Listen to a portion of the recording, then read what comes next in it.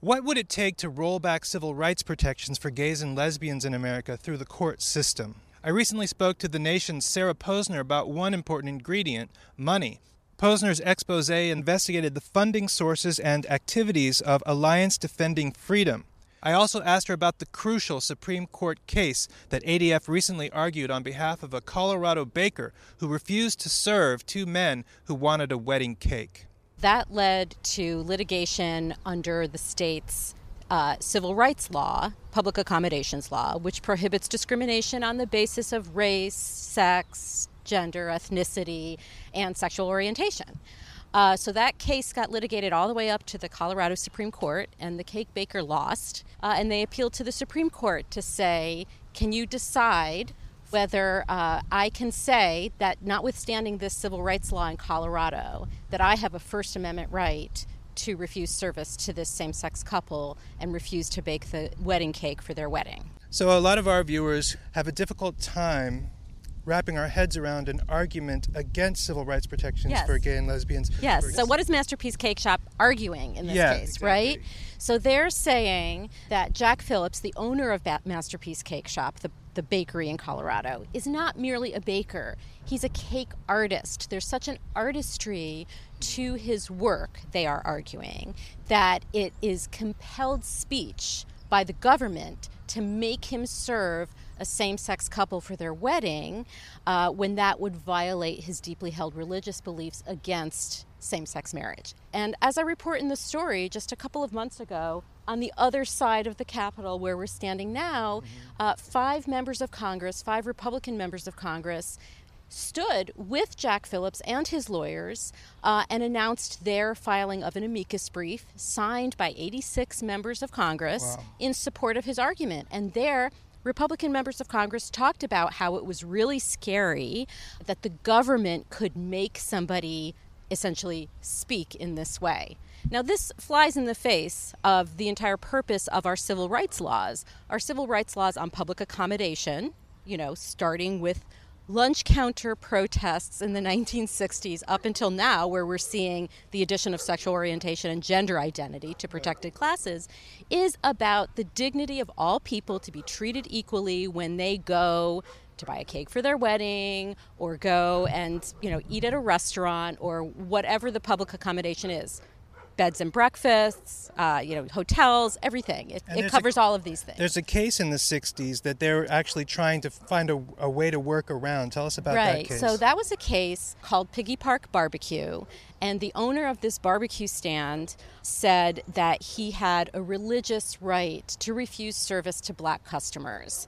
And in that case, he used the defense not only that it was his religious right to do that, but that he served black customers for takeout, but he just wouldn't serve them inside his sit-down restaurant. Because interracial dining was against his religion? Yes, essentially, yes. I mean, it sounds ridiculous now, but that was his argument.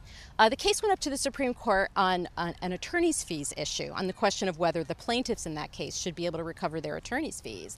And because the court found that his arguments were patently frivolous, the plaintiff was entitled to their attorney's fees. So they don't have a very strong free exercise argument, but unlike, say, the Hobby Lobby case, which involved a federal law, which was easier for Hobby Lobby to prove a religious infringement under the federal law, here they don't have that federal law to invoke because it's a state law that Phillips was sued under. It was the state civil rights law. So they have to make a free exercise claim, and it's just not that strong. And so they've resorted to this free speech claim where they're basically saying application of the civil rights laws to a cake artist or whatever kind of person you want to transform into an artist is compelled speech by the government. And according to the members of Congress who are supporting Jack Phillips, that's a really scary thing, the idea that the government would be telling you what to do. Okay, so real quick, why didn't they sue Masterpiece Cake Shop under federal civil rights law? The federal civil rights law does not protect based on sexual orientation or gender identity. That's not something that has been added to federal civil rights laws. And only about less than half the states provide protection to people based on sexual orientation and and gender identity against discrimination in public accommodations. And so for your piece, you read over 140, was it 143? 146 federal and state appellate and Supreme Court briefs that were filed by Alliance Defending Freedom, Masterpiece Cake Shop's attorneys, the Christian right legal organization that's representing Masterpiece Cake Shop. Right, because it's very expensive to bring a case to that building there, or even federal and state courts. So somebody has to be funding this idea that Americans have a right to discriminate against gays and lesbians. Alliance Defending Freedom, which was founded in the early 1990s, was founded on the idea that the freedom of Christians and the freedom of Christianity in America was under threat as LGBT rights advanced. And so you have to understand the context in which they decided to found this organization. They saw, in Colorado, incidentally, litigation and political activism around a law that would have prevented, a law passed in Colorado that would have prevented localities from adopting this sort of anti-discrimination law. That case went all the way up to the Supreme Court, and the Supreme Court struck that law down, said it violated the Equal Protection Clause. So the founders of ADF were very worried about the advance of LGBT rights. And so they talked about this early on. One of the founders of ADF and its longtime president, Alan Sears, wrote 2 books. One of them was called The Homosexual Agenda, which goes into great detail about how he thinks the homosexual agenda is going to infringe on the freedom of Christians. Basically Fox News, except for only focused on the gays. Yeah, pretty much, yes. And he also wrote a book, The ACLU versus America, making the argument that the ACLU is an anti-American organization that seeks to restrict the freedom of Americans as opposed to the other way around. You wrote that there's a farm system that kind of asks young lawyers to read these books to prepare them for this culture war. So ADF sponsors what's called the Blackstone Legal Fellowship, which has grown a great deal in recent years. It started in the early 2000s with just a couple of dozen law students. To date, they say that they've had 1,800 law students go through this program. It's a summer program where the law students go and they have seminars and talks and opportunities for internships, and really brings them into not only ADF's ideology, but also into the conservative legal world, opening doors for them for internships at conservative organizations or even at law firms, even clerking or interning for government agencies. And now 2 Trump nominees for the federal judgeship. So there are 2 nominees. One has already been confirmed, who have been speakers at the Blackstone Fellowship. Oh, I see. Okay. Right? Mm-hmm. So you have the Blackstone Fellowship, as you said, has a lengthy reading list, which includes, or has included at least in the past, both of Sears's book, The ACLU versus America and The Homosexual Agenda. Also, 2 of Trump's judicial nominees have been speakers at this program. Amy Coney Barrett, who has been confirmed to the U.S. Court of Appeals for the Seventh Circuit, was a speaker for the Blackstone Fellowship.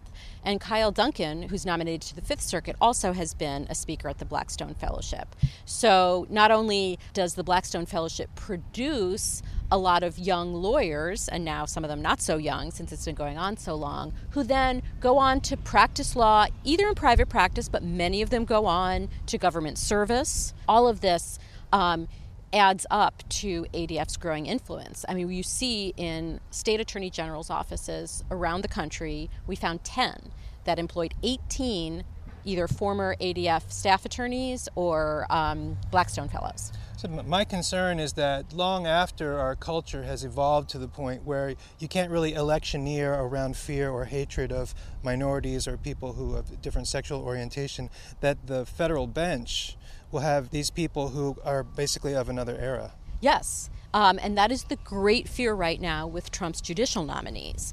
Many of his judicial nominees are very anti-LGBT. And not all of them have an association with ADF, but some of them do. Coney Barrett and Duncan are not the only ones. There are 2 others who are ADF allied attorneys as well. And one of them in particular, Jeff Mateer, who's an attorney now with the Attorney General's office in Texas. He's been nominated to a federal trial court by Trump in Texas. He has said things like transgender children are evidence that Satan's plan is working. Mm-hmm. So it's exactly what you say, right? Our society has evolved where a majority of Americans believe that same-sex marriage is right and don't have an issue with it. Yet Trump is poised to stack the federal bench with judges who think otherwise.